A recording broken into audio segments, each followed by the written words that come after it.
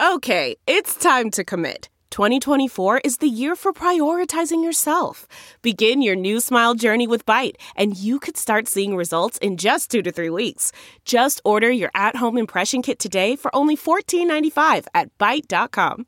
Byte Clear aligners are doctor-directed and delivered to your door. Treatment costs thousands less than braces. Plus, they offer financing options, accept eligible insurance, and you can pay with your HSA, FSA. Get 80% off your impression kit when you use code WONDERY at Byte.com. That's BYTE.com. Start your confidence journey today with Byte. Hey, all 7 Rounds in Heaven is back. We're brought to you by the Armchair All-Americans as part of the Armchair Media Network. Wondering how the NFL Draft may take place at this time? Go read my alternate options on theledgesports.com. It is I, Rob Paul, aka a certified connoisseur of guard play, both in basketball and football. And with me, as always, is AJ. Brady was a system QB Marchese. We'll really see what he's made of now, Rob.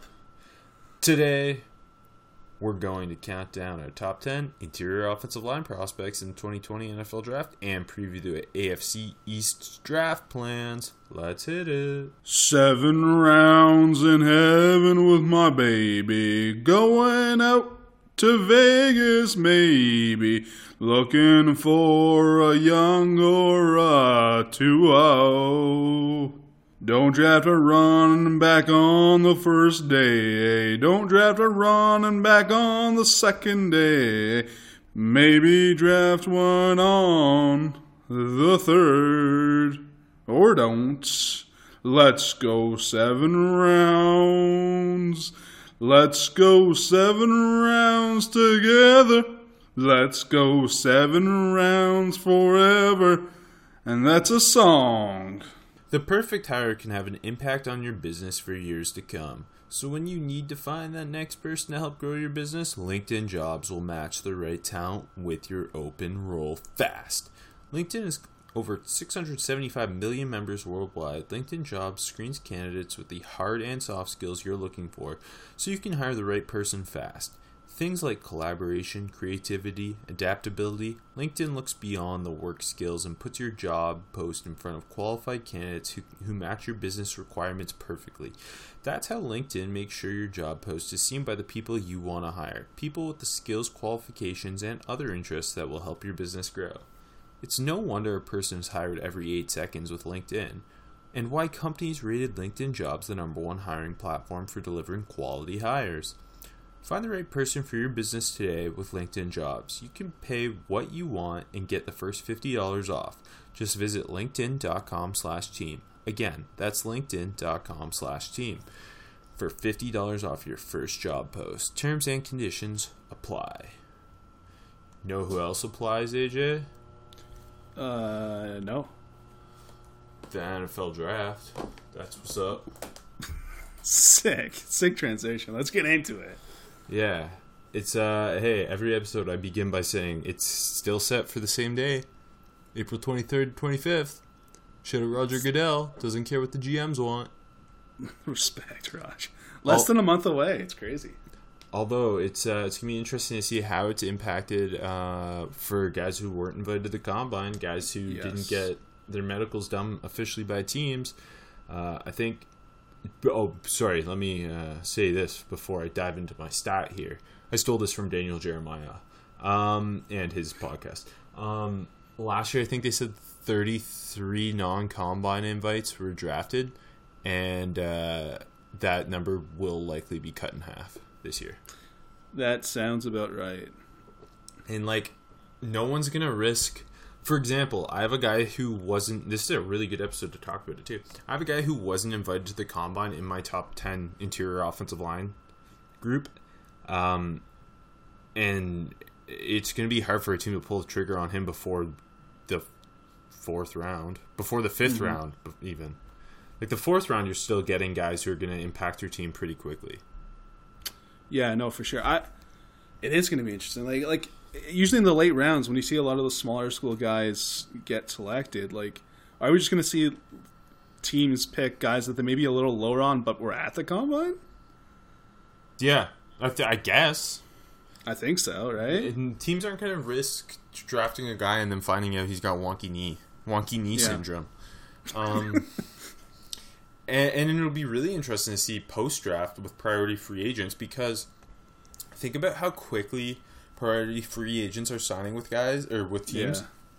That's based off like relationships built at pro days, stuff done with them at pro days, if they were into the combine, like medicals when they bring them into the building, things like that. So that'll be impacted too. I wonder if we see priority free agent signings come along a lot slower, because like, I mean, right after the draft it's just an onslaught of them generally. Mm-hmm. No, I think we could definitely see that happening. Like, just a slow, played out process. It's going to be a really weird year for the NFL draft, and I'm excited it's coming, but I wonder how it'll go down. And maybe Roger Goodell should read my article about the 8 alternate options. Wow, he definitely should, Rob. Where can he read that? TheLedgeSports.com. You can Second read plug. You can read all my NFL draft content there. If you want a 3-round mock, I've got it for you. So sick. Enjoy. Anyway, interior offensive line. I think the general consensus is not a great group this year. I believe we'll still have a handful of guys go top 100 because of combination of need. And there's a couple plug and play dudes. I think the center class, if you look at it just in terms of centers, it's a pretty solid class. It's really the guards that kind of pull it back. There's just not that many of them this year.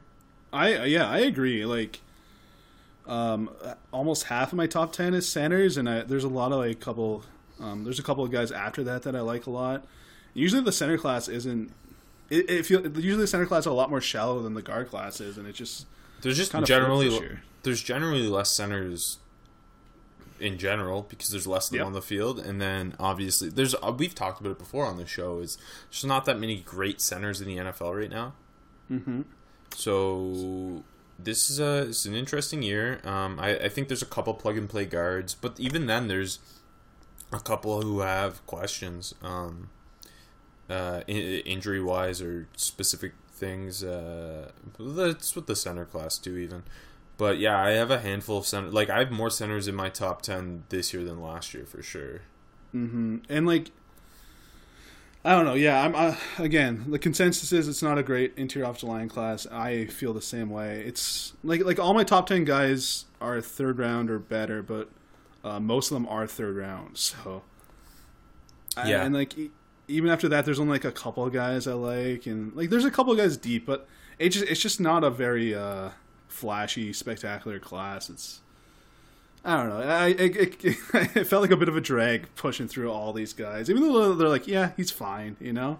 I only feel about the guards specifically. I only feel confident in one guy going in the top 60 picks. I agree. It's just there's not that much depth. I think guard rankings are going to be all over the place. Like I already mentioned, I have a guy in mind who wasn't even a combine invite, wasn't a Senior Bowl invite either. Come on, Jim. It's an odd class, but yeah, I do just still think like the centers really pull it up. So let's dive into it. Highest floor interior offensive lineman in the 2020 NFL Draft. You're probably going to hear this name a lot. I have Cesar Ruiz from Michigan. I think he's without question just the best interior offensive lineman in the class. The only one who has a shot at going in the 1st round. I 100% agree. I don't have a 1st round grade on him. It's a very borderline 1st round grade. I do like him a lot. Me too. He's my highest floor and highest ceiling. Just to spoil that. Me too. Okay. let's just dive in on him then. And he's a guy who there was hype before the season, but like not 1st round level. I'd say day 2 level. And then I see during the season, I mean, it's just partially because it's the interior offensive line, not that much talk about him. And then as people really dig in as we get closer and closer to the draft, you've seen that hype build, and I think he's generally consensus number 1 interior offensive lineman. Everyone sees him as a plug-and-play center. The only guy, like I said, he's the only guy who I think sniffs potential 1st round. And if he doesn't, like, he's going to go top 40. Yeah, I agree. So, like, the grade I gave on him was, like, the 25 to 35 range that I feel comfortable in drafting him in. And like, you kind of hinted at his hype. Like, yeah, he definitely became a consensus top 3 guy. And then just pretty much consensus top 1 after that really impressive combine performance. Yeah, for sure. Well, it's interesting because after the Senior Bowl, there was, like, Lloyd Cushenberry looked like he might be the one interior offensive lineman who could really rise and go in the first round. And then as the combine approached and people really dug into Ruiz, you saw that hype build, and then he dominated the combine. And now I think it's pretty clear he's the only one who, in a weaker class, could go there. Breaking down his game, I think what separates him for me is just the combination of, we mentioned the athleticism, and how that translates to the field. Him working to the second level, his short area quickness is really impressive. He's consistently getting on linebackers. He's also a pretty strong finisher in the run game. He just moves really well. He's kind of the ideal center for... He could play power or he could play zone. I think zone's kind of where he would be at his best, but unlike some of the other centers in this class, a lot of them, it's like this guy's a zone scheme center, this guy's power, like it's one or the other. Ruiz is the guy I'm most confident can play either. No, I agree. Also, like, a couple of other things I love about him. His hands are so fast. Like, they're not always the most consistent, but like they're super fast, they're super strong. Usually keeps him in front of him, which is good, especially at center when you got a guy on your nose. Keeps him inside the defender's frames. And, like, it kind of ties in that I think his eyes are great. I think he's a really aware center. You see, like, he's a very subtle, he makes a lot of really good subtle plays. Like, just he's on a block, but he uses the offhand to chip and help one of his guards out. A lot of those sick plays I always appreciate. The second... Yeah, go ahead. Sorry, I was just going to say, I'm just glad you mentioned the subtle things like that. I think that's part of why he's going to immediately step in as a starting center, immediately have an impact in the run game. And it's just things like that, especially at the center position, where a lot of the time you're not necessarily just man-on-man blocking. Mm-hmm. You got to work that chip block to the second level, and if you miss that chip, it kind of wrecks the play. Seeing him do things like that, I think, is why he's just such a safe option. Yeah, and tied into that, I think he works on and off of double teams, like and help just really well. Like, yeah, I fully agree. He's the only guy I'd consider taking in the first round. I think, like, early 30s at the worst. Plug and play, long term guy, and then. He's got a lot of upside too because he's only like 21 years old, tested phenomenally, and I think he's just going to keep getting better. He's clearly the head and shoulders guy, and I think like the top 2 guys in the class are above everyone else, but Ruiz is above number 2. Me too. And with Ruiz, if you're just looking for concerns, I think pass protection a lot. Yeah. That's one-on-one pass protection is an issue for a lot of centers. Yeah, and with him, I'd like him to kind of he needs to get a little bit stronger. He can get a little high at times. His hand placement can be off, and I think struggle with power as a pass rusher on the inside at times. Yeah, I think that like almost tied to his feet a little bit. I for offensive linemen, especially interior offensive linemen, I try to notice if their feet are getting stuck, and when that happens, especially with bigger guys, you can get overpowered. You saw that a bit with Ruiz. But still, definitely the cleanest guy. His feet get a little narrow at times. Usually a nice base, but just those couple things he could definitely clean up. Mm-hmm. But yeah, highest floor and highest ceiling. I think he's pretty clearly. I could see him having an Eric McCoy type impact as a day one starting center as a rookie. Yeah, no, for sure. I don't feel that way about anyone else in the class either. Really. No, it's just the combination of athleticism and what he does on tape. Mm-hmm. Okay, value pick? I went with Logan Stenberg from Kentucky. Your guy.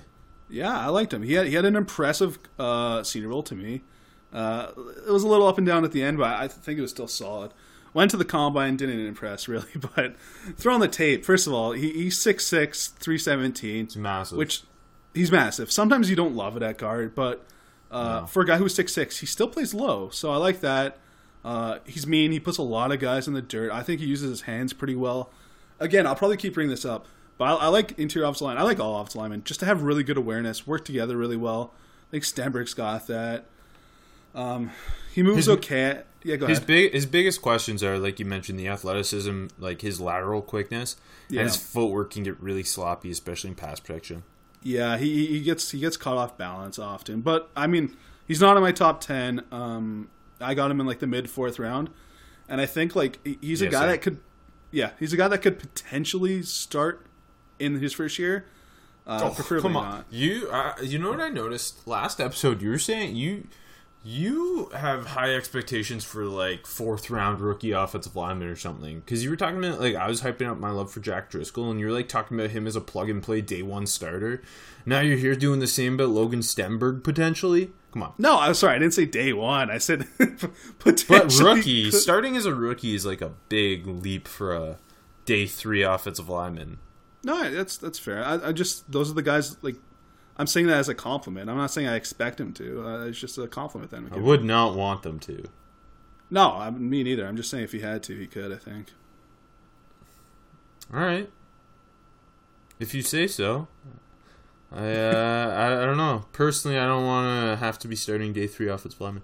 My value pick is Darrell Williams from Mississippi State. Mm-hmm.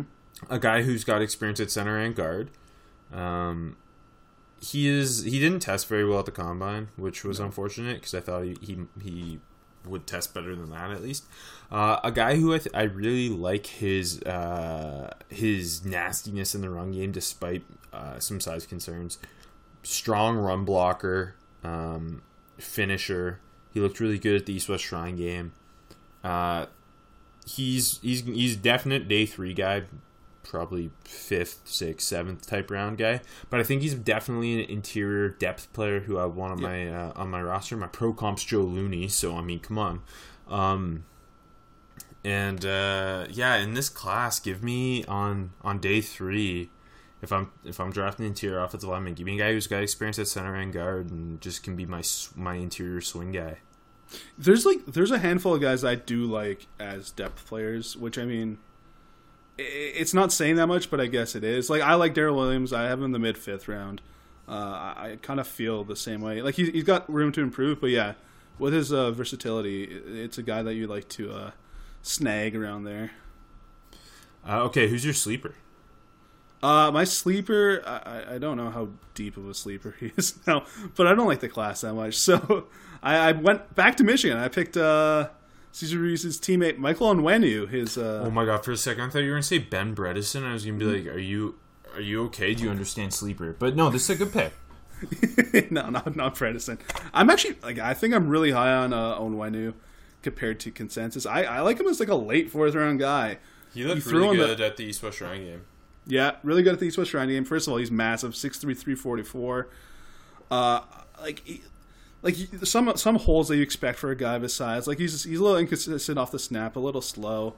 Like his hands are strong, but they're a little inconsistent. So he plays a bit high for his size. But then like at 344, he plays pretty well for his size. Like he pulls well. He's powerful. Obviously, he creates movement in the run. I just think there's a lot of interest there. Like definitely not without his holes, but as like a late 4th, early 5th round guy. Yeah, day 3 in a power scheme, he's interesting. Mm-hmm. Yeah, that's how I feel. Okay, mine's Danny Pinter from Ball State. A guy who he blew up the combine. And he's on the tape, and I really like him in the run game. There's tons and tons of things he needs to work on, especially technique-wise. He's a former tight end, I believe. But the athleticism and just use that translates on tape. His movement skills is like a pulling run blocking guard. Really, you want him to play with better leverage and learn to use his hands better. He also needs to get stronger as anchor. I've got questions about that. But if I'm taking a guy on mid to late day 3, give me the great athlete. Okay, Danny Pinter is my deep sleeper. So how high are you on him? I've got a day 3 grade. Okay, I have a late 6th round grade, but like a deep sleeper is a UDFA guy. We've discussed this. Yeah, but this class sucks. I just wanted to pick a guy I actually like. I don't really like a lot of UDFA guys. Hold on, I want to talk more Pinter. Yeah, he moved from tight end to tackle his junior year. again, like you said, impress at the combine. And yeah, the movement skills definitely show up. Like you said, he needs to get stronger. I think he can add some more pounds on his frame. Mm-hmm. He's at what, 306, which is not bad at 6'4", 306, but I think he could definitely add another 10 pounds. He's very unpolished, but like for a guy that's only been playing off the line for 2 years, he's not bad at all. Like I think he's an interesting guy to develop 2-3 years down the line. Okay, my super deep sleeper, who's a definitely better one than AJ's, because AJ just cheats at this a lot. Mine's Ethan Reed from Louisiana Tech, who I've been the only fan of for 13 months now. I forgot about him. That's a good one. I know. He's definitely not going to get drafted. No offense to Ethan Reed. But when I watch his tape, I see a very willing run blocker, works to the second level pretty well, plays with Big Nasty, uses his hands, technically not that sound, and struggles with pass protection, athleticism questions, and power questions overall. I worry about his anchor. But again, for a priority free agent, that's a guy I want in my building, a guy who plays hard and nasty. Fair enough. Okay, who's your wild card? I kind of struggled a bit, but I chose really? Taylor Biadasz. I thought it was pretty obviously him. It is, because I don't know where the hell he's going to go. His stock has been dropping for 6 months, 5 months, a long time. I still like him a lot. Me too. It's almost like he dropped, like 2018 was really good for him, but 2019, a lot of that 2017 issues came back for him. You throw in the Ohio State game and the conference championship game, first play he gets just run the fuck over. He ends up on the ground a lot. He needs to improve his anchor big time and his functional strength. But then you see him in space. He blocks in space so well. He pulls so well. And I think he took a step back with that this year, though, and you could tell because the hip injury, and that's part of the reason he didn't turn pro. From what we've heard, that's kind of why I think he's moving down boards, is because you mentioned the lack of overall, the anchor questions. The anchor is my biggest worry with him for sure. The anchor and the overall athleticism. But despite the athleticism questions, he moved well, and you could tell he's a high IQ guy. But he's obviously not the same athlete Garrett Bradbury was. No. But he has similar questions about the anchor, similar questions to Nick Harris even. And then when he kind of takes a step back, working to the second level, working in space as a run blocker, that's where the worries come. And if that's going to get worse, and we don't really know what's up with the hip, that's how I see him falling to day 3 potentially, despite me still being a big fan of him. He works the second level really well. He's a nasty finisher. He, like you mentioned, despite the athleticism questions, he moves, or he pulls and gets to where he needs to be consistently. And he uses his hands really well. But the pass protection is going to be an issue. I think where he lands is more important for him than a lot of these. Him and Nick Harris specifically, but. Yeah, and I like both of these guys. They're pretty tight on my board. He might fall. I can totally see that. But still, if I'm running a zone, I'm gonna take a shot on him. I think he fits power. No, I just totally disagree. Really? I don't think he does not athletic. Biadasz or Nick Harris? Because Nick Harris, yes, zone. Biadasz, opposite. I think he could only play a power scheme. No, Harris. I said zone. Oh, we're talking about Biadasz. Why are you throwing curves at me? Harris. You sure I didn't just expose your wrong takes? Because I was ready to crush you. No, you could have though. You should have. But yeah, I think that's the issue that I talked about that at the top with Ruiz. We both agreed he can play power. He can play zone. That's one of the big pluses with him. And a lot of these other guys, Harris, he's going to be exclusively zone. I think Biadasz is exclusively a power guy, and that's part of the reason Ruiz is if you need a center, that's the guy you go get. I'm high on another guy, but we'll get there later. It's Matt Hennessy, probably. No, it's not Matt Hennessy. Of course, yeah. But anyways, we'll get there. Well, if it's Lloyd Cushenberry, so is everybody else, so it's not a big secret. No, it's Hennessy. Anyways. Best bet, Cesar Ruiz. Cesar Ruiz, yeah. It's the earliest I could see him going is probably 26 to the Dolphins. Yeah, sure. And I don't see him getting past what, 35? Like, yeah. I just can't see, especially in a weaker class where you've got to bang on center, starting center. I just can't see him falling too far. Yeah, like 35 and at the absolute lowest 40. Like, again, I'm very comfortable with him 25 to 35 range. Mm-hmm. Okay, you wanna jump right into, we'll count down our IOLs, and then we'll do some AFC East talk.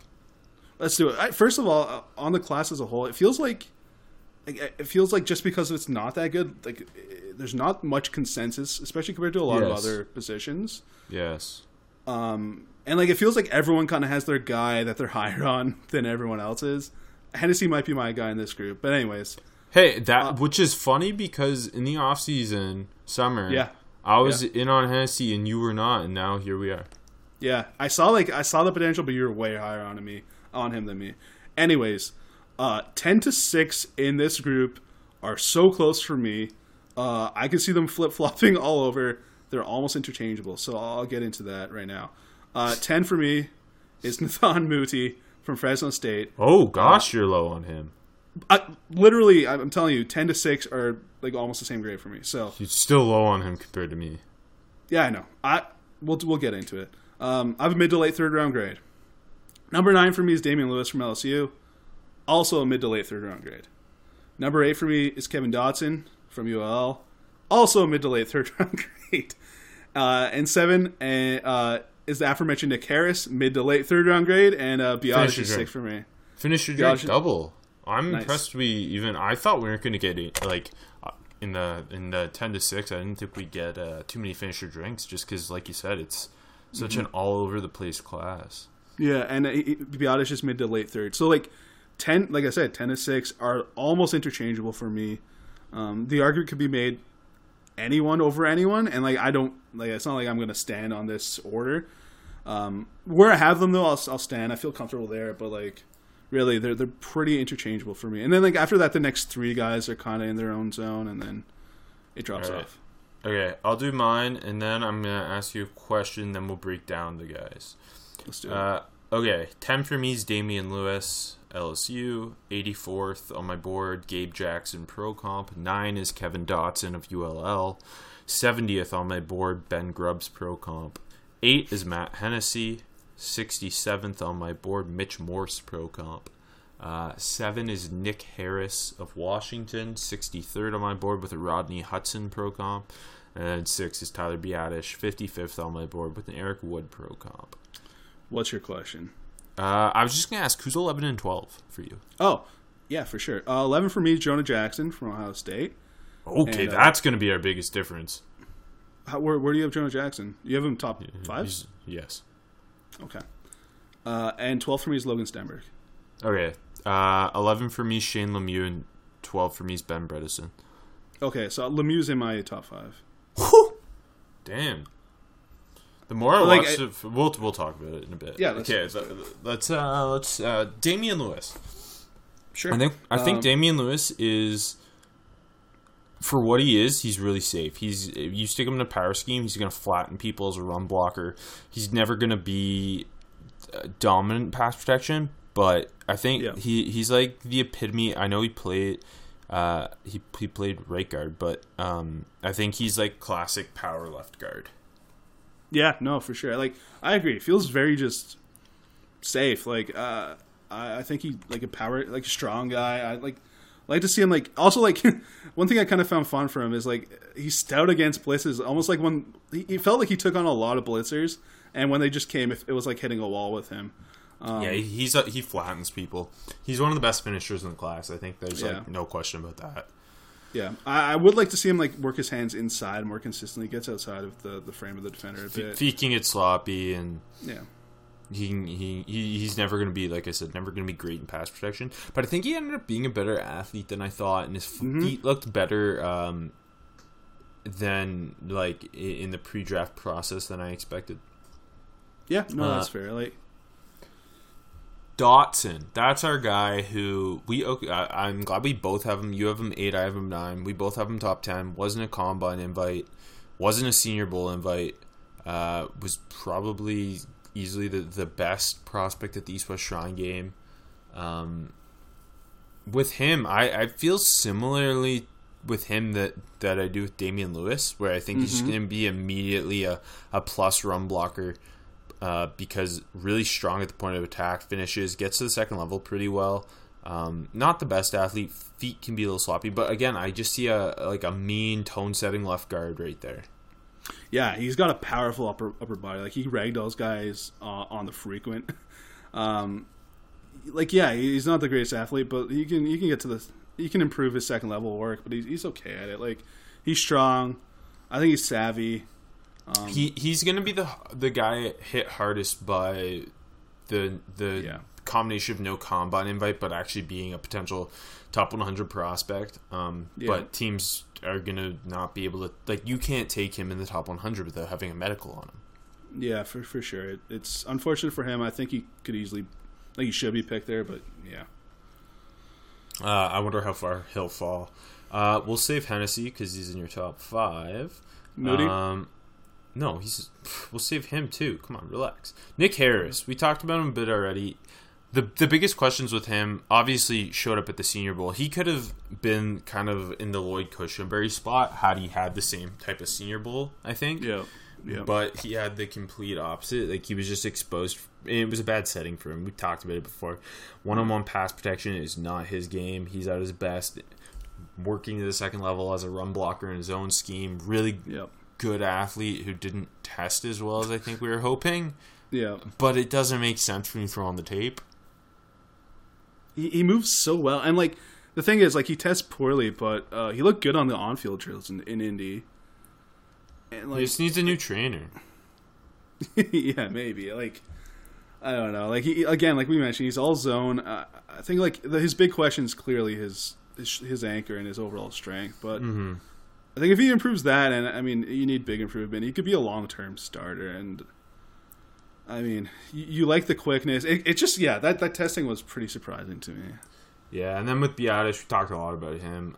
Those are the two biggest wild cards, I think. Like, they could go anywhere from, like, the mid-second round to the 4th round. And they're both zone specific. They both have Biadasz athleticism, injury history. Harris, athleticism despite being a great athlete on tape. But the size and power questions. And I don't know. I just hope they end up in the correct schemes for them to kind of reach their potential. And, like, I wouldn't want to see either forced into playing early.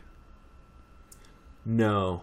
And, like, even, like, just look at, like, Garrett Bradbury was this, like, can't-miss type center prospect last year, and he was horrible in pass protection all year long. Pretty much, yep. So seeing, like, and he was in the correct scheme for his skill set, too. So just, like, you just worry about. I mean, even, like, look at Ryan Kelly with the Colts. He was, again, one of the safest center prospects we've seen, and it took, 3 years for him to really rev it up and reach his potential. It's true. Like, the centers usually need time, a majority of them. Maurkice Pouncey didn't, but he's a GOAT, so. Yeah. Okay, you want to hit us with your 5-1? Yeah. 5th, I have Shane Lemieux. He's just a little over the rest of the group. I have a mid-3rd round grade on him. From Oregon, obviously. 4th, I got Matt Hennessy from Temple. I got a late 2nd, early 3rd round grade on him, so a little bit of a jump. 3rd, I got Robert Hunt from UL. Late 2nd on him.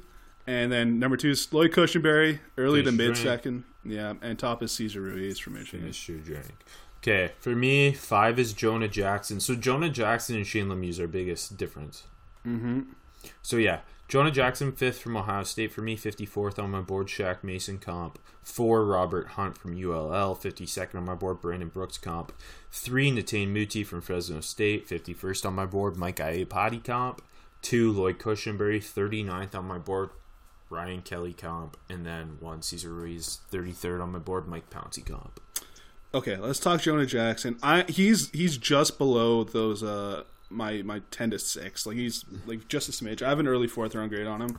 The biggest movement for me leading up to this show, like just prepping for it and like doing more tape on everybody, was Jonah Jackson, Shane Lemieux. Lemieux sliding down my board, Jonah Jackson sliding up. So that's interesting. It's funny. anyways, we like Jackson a lot in the summer. The old Rutgers transfer tested really poor, which kind of disappointing. I like Jonah Jackson a lot, though. I know he's a smidge behind the rest of the group. Like I think he plays a little high in pass pro. I think he needs to improve his. And you're standing Shane Lemieux. Shane Lemieux. I'm not standing him either. I don't like. They're not even that far off for me. My biggest issue with Shane Lemieux is pass protection. He just kind of too often he pops right up. Mm-hmm. He's mean as hell though, which I love. I don't. It's funny because like he's not that like again he's my guard or my IOL 11 and he's like not that far off because a lot of these guys are really close. Yep, in my 6 to 12 range, like Bredesen and Lemieux, in that group. And I could see any of them just because you mentioned already. There's not really much consensus here because it's such an all over the place class. I could see any of those guys reaching the top 100. Like not all of them are gonna go there, obviously, but like, would I be surprised if Jonah Jackson falls to the 4th round and Ben Bredesen goes 70th? No. Yeah, for sure. Again, like it's in reality 11 to 5 is really tight for me. And then, like, even behind that, like, Stenberg and Bredesen's not far. And, like, Hennessy's not much ahead of Lemieux. Like, that whole group is really, really, really tight for me. The only guard I am certain, or, like, if I were to bet my life on it, which I will, the only guard I would say that actually goes in the 2nd round is Robert Hunt. Yeah, no, I feel the same way. I can, like obviously, Cushenberry is a lock in the 2nd round to me. But other than that, I don't think I'd take any of the guards there. I'd look at Hennessy in the 2nd round. Yeah, like all of them have questions. Like even obviously there's a lot to like. Yeah. Obviously, I have Muti 3, which is above Robert Hunt, but like he's got massive injury questions. Do I think he goes in the 2nd round? No. But Robert Hunt, on the other hand, he gets the plus of playing right tackle. I honestly think the NFL loves a tackle who's moving to guard. He's massive. He's a mauler in the run game. He's a pretty good athlete for his size. Uses his hands really well. Possesses length on the interior. Strong anchor. He needs to clean up his footwork, but that was playing right tackle, so it's like less of a concern when you're shifting him inside. I just think he's a really safe plug and play. Like he is the safest guard in this class, which is funny because he comes from a small school. Yeah, no, I honestly everything you said I agree with. And you know what? The one thing Muti has on Hunt big time is Hunt's going to be 24 to start his rookie year. Muti's going to be 21. Yeah, and I have Muti over him. Muti also, I mean, for me, bench press, most important part of the combine. He won 44 reps, baby. But yeah, with him, he's a good athlete on tape. We didn't get to see him test at the combine, but really mean physical run blocker. I think he's going to immediately translate into being a really strong run blocker. I think he can play power. I think he could play zone too, and he's got experience at tackle too. His freshman year, he was a dominant guard. For Fresno State, they moved him to left tackle as a sophomore. Kind of took a step back, plus battled injuries. Moved back to guard this year and was awesome. He like Muti and Hunt, and honestly, Jonah Jackson, Muti, and Hunt. I think all three are plug and play guards. For me, Jonah Jackson, why I'm so high on him is he's just such a safe run blocker, and he plays really smart. You mentioned nuance and just subtle things with Riz. Yeah. I see that with Jonah Jackson. I think he's a high IQ guy who's gonna I don't see any of these guys necessarily being Pro Bowl level guards, but all three of them I think are really safe options. I like to kind of credit you more, I guess. I think Muti might have like the highest floor of that group. As long as he stays healthy. Sorry, highest ceiling. I don't know I said floor. Yeah, sorry. But yeah, combination of athleticism and power, he's definitely the most interesting, but then the injury history is terrifying. Yeah. And I do always look at that age when it's a guy playing at that level at only 21, and you throw like compared to Robert Hunt, who's 3 years older than that. I think like I don't make it a big deal, but I think people kind of forget about it. They all kind of just lump them into rookies, you know? Yeah, definitely. That's 3 years of becoming a better football player. But yeah, I think his ceiling is like higher than most of the guys above him on my board. And then with Cushenberry, we did a lot of Ruiz talk. Let's dive into Cushenberry a little bit. Mm-hmm. I think he's the highest IQ interior offensive lineman in this class. That's a good take. I think, yeah, between him and Ruiz is tight for me, but I think that's fair. And I think he's just the classic center who possesses the IQ and the leadership qualities you want in a guy who's kind of leading your offensive line unit. And then at the Senior Bowl, I had some questions entering the Senior Bowl about his overall pass protection ability. And I think he proved pretty consistently all week. Yep. His anchor is strong enough. His hands are strong enough. He's got really great hand placement. He's a good lateral athlete. He's willing to finish plays. He works to the second level consistently. Like, he's just a very safe center. Like, I think he's him. Like, Ruiz, I think, is plug and play potential Pro Bowl center. I think Lloyd Cushenberry, maybe not potential Pro Bowl guy, but 10-year starter at center. I fully agree with like everything you said. If Cushenberry snuck a Pro Bowl, I wouldn't be shocked. Like, no, me neither. I think like I don't even have him that far behind Ruiz. Me neither. And I think he the only guys I am confident will start day one, almost no matter the situation, are Ruiz and Cushenberry. Both of them, Ruiz more so, could be playing guard too. That's true. Ruiz is more of a guard than Cushenberry is. But yeah, I agree. Those are the only two guys I would bet on starting week one. And like a lot of these guys, I like them, but I don't want to say they're absolute plug and play locks. Like especially like if you could drop back down to Biotish and Harris, they need a lot of work before they can start. And I got Lemieux 5th, but again, he's not that much higher, and I like him, but I don't know if it's pretty messy after those top 3-4 guys. Yeah, for sure. Can we talk Matt Hennessy, my boy? Oh God, I totally forgot about that. Yes, let's talk Matt Hennessy. So first of all, I think he's another guy that can probably play in any scheme you throw him in. He tested pretty well, first of all, which you saw the athleticism on tape, and then he goes out and proves it. I like that. He's a guy that and this kind of gets him to trouble. So it's something that's good and also a flaw. Like, he's really active. He's always finding someone to block. And like he blocks blitzes and stunts well, but he needs to improve on picking up blitzes. Because I find him go and help double team immediately, and that might just be what Temple asked him to do. So I think that'll be like something that he improves in time when he has like a better line around him, in an NFL scheme. So like he doesn't have any issues blocking the blitz, but sometimes he goes a little too quick. But I like guys who are more than willing to help. He's really good at working the double teams, working off, finding his own guy. I think his hands are pretty good. He shoots them really well. They're quick. I think his feet are fine. I think he stays low and pass and run. Plays with pretty good leverage.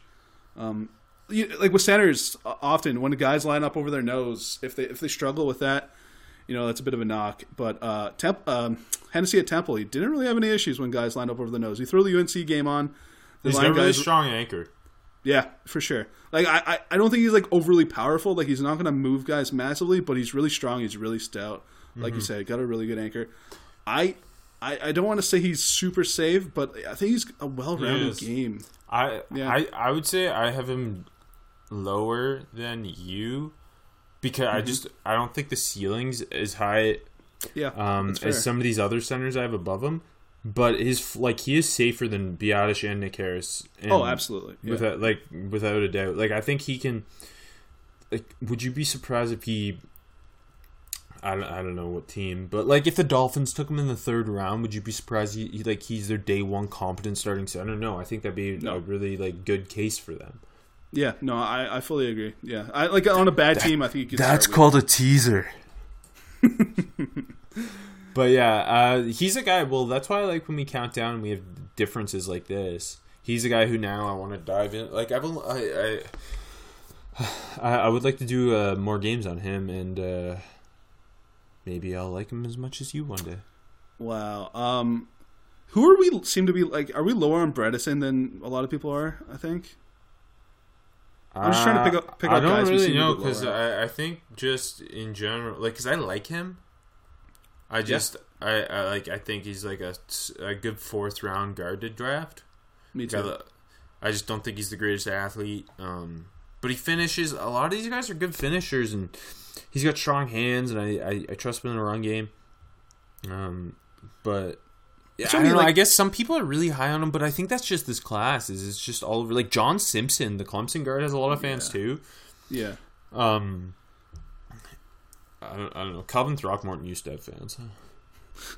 Yeah, I have Bredesen over Simpson, but yeah, I've seen fans of him. I mean, I don't know. It's not a high end class. I don't see a lot of these guys being Pro Bowl guys at all, obviously.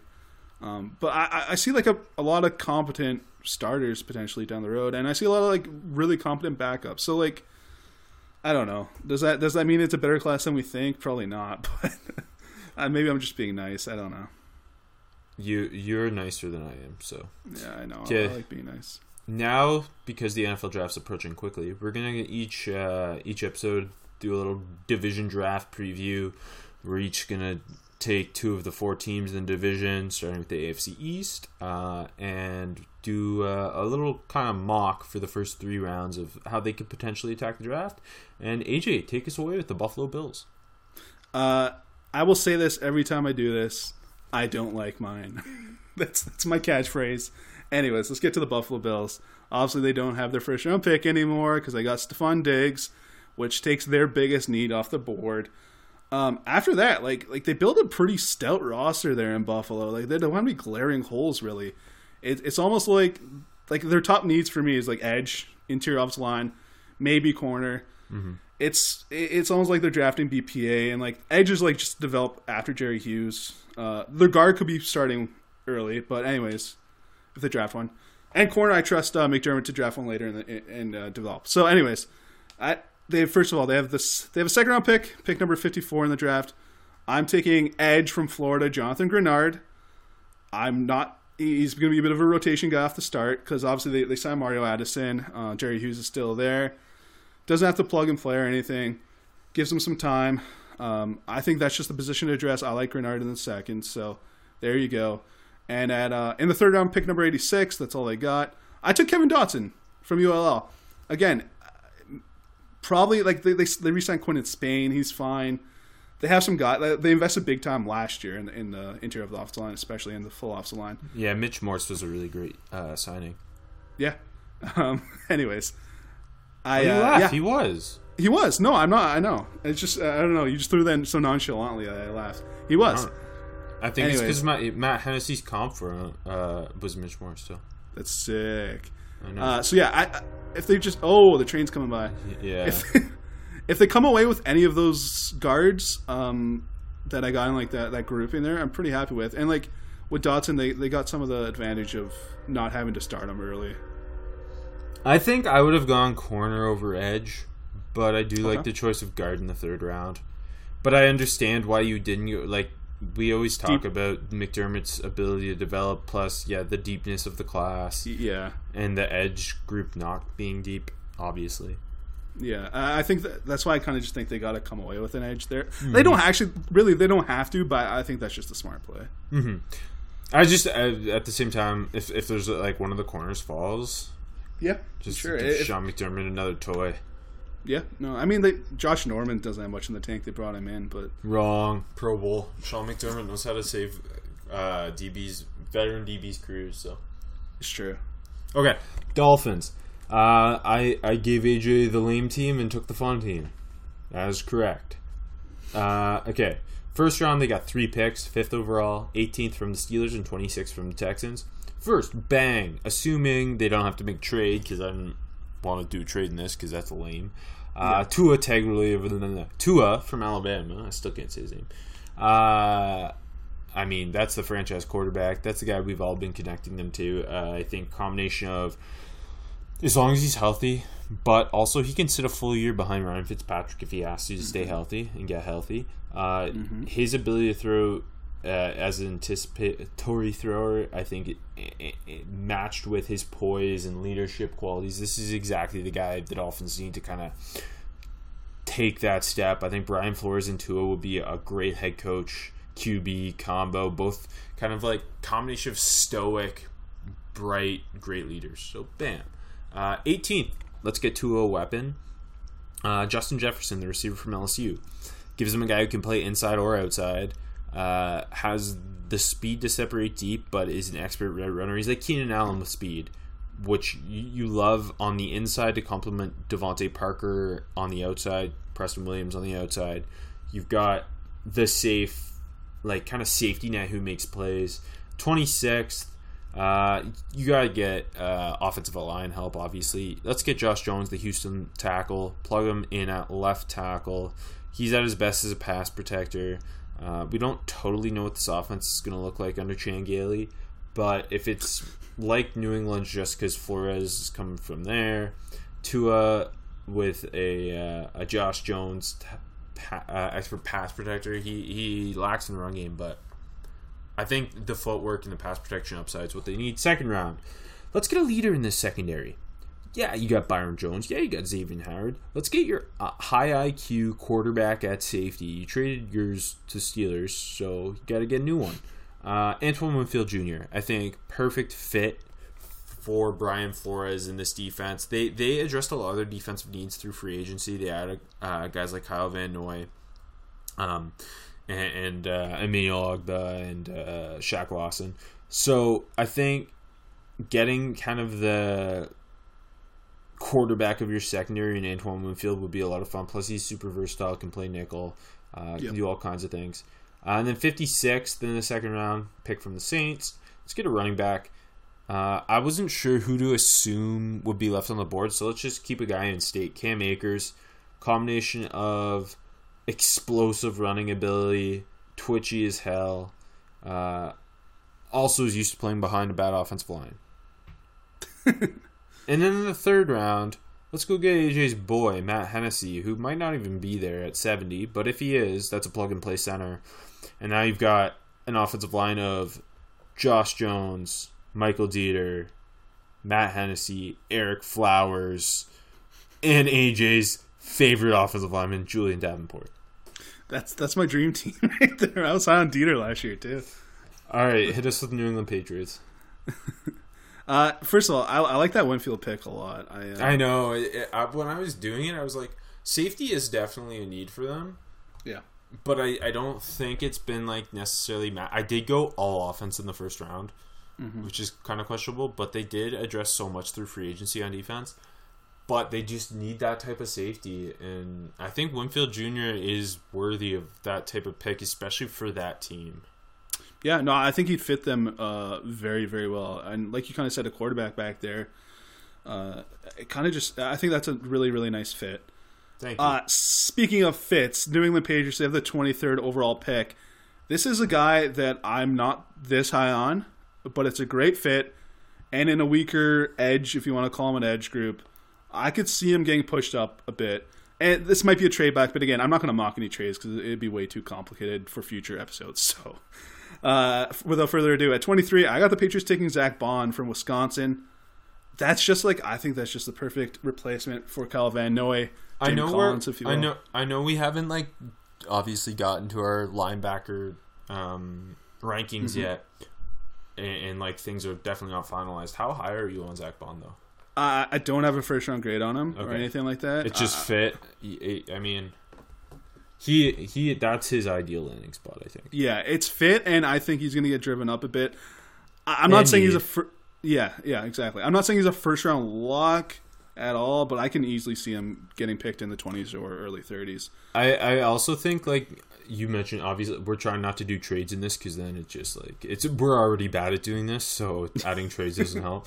But New England obviously is a team that's always looking to kind of trade back and acquire. It would not be surprising to maybe see them trade back and then take Bond later and acquire picks.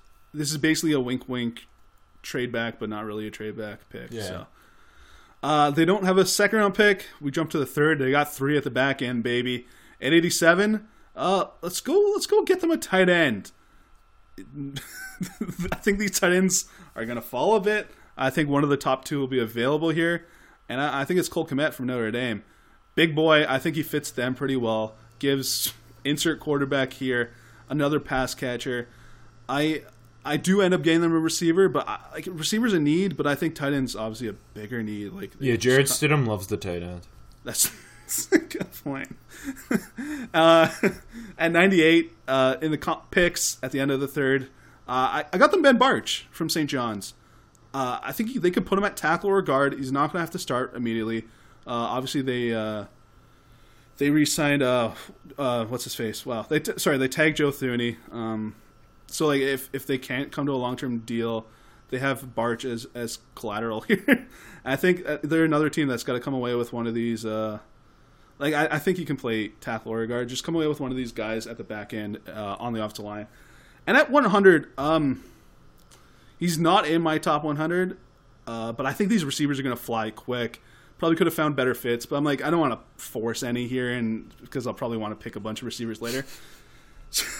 So I got them Devin Duvernay from Texas, who I think would be a really nice fit there. I think he is a guy who has been a little bit forgotten about. Yeah. I think didn't we talk about this in the pod? Probably we just rehash old garbage. But that's true. I with this speed and what he can do as a yak guy. I'm not going to be shocked if he gets in the back of the third round. I have him right around there too.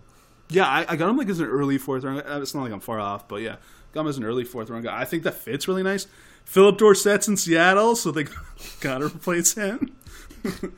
He's a Philip Dorsett type, but you get him 80 picks later almost. So I think if you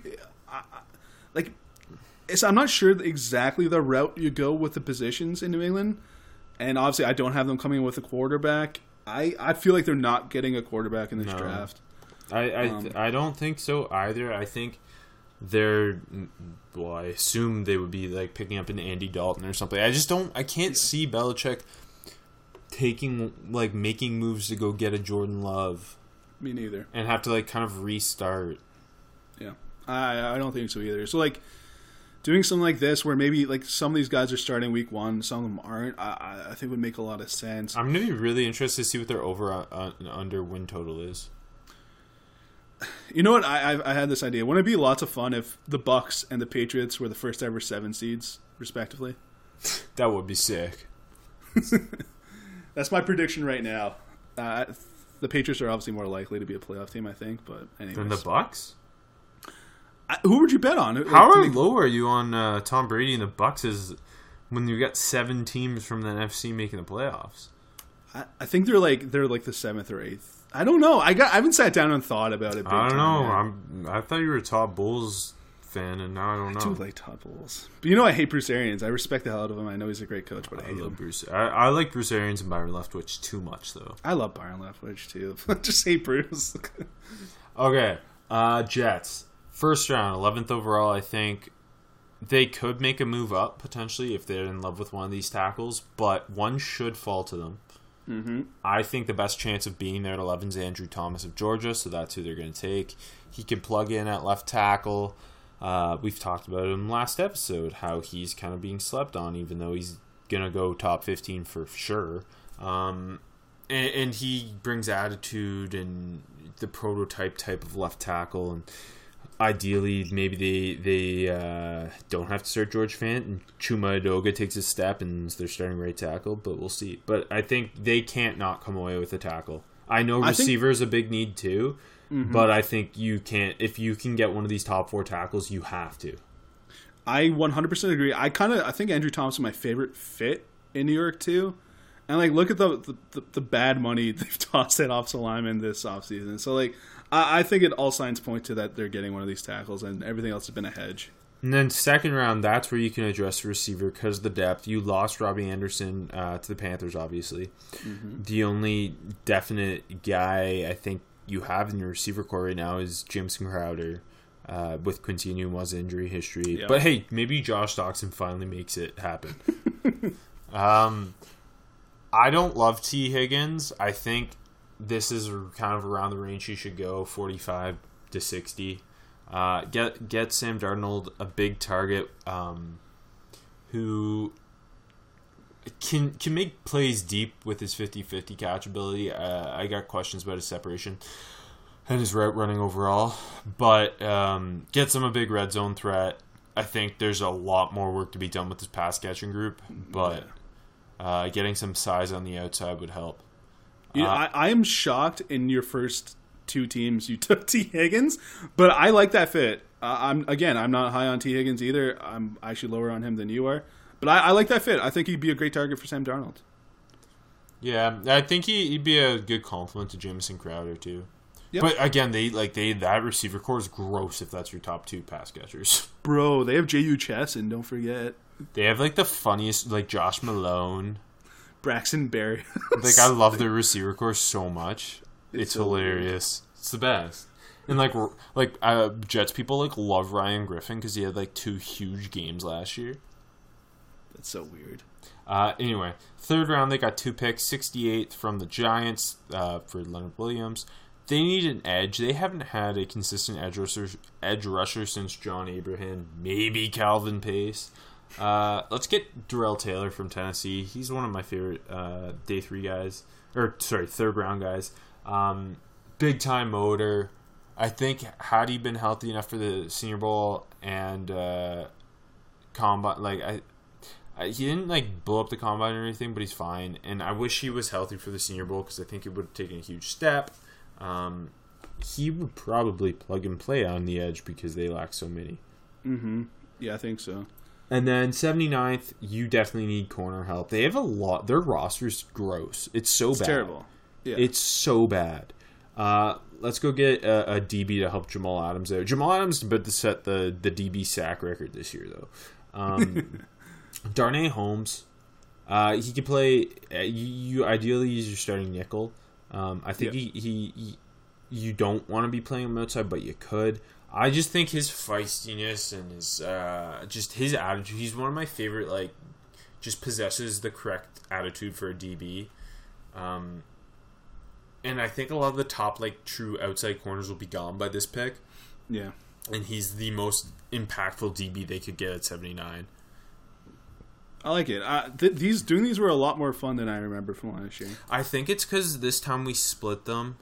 Yep. And maybe we'll not redraft the same players over and over. I didn't last year, but it made it really hard. I think the split was a good call by me. You're welcome. I do too. When you said it, I was surprised that you had a good idea. I'm just joking, but it was a good idea. And next week is what, the AFC North? Yes.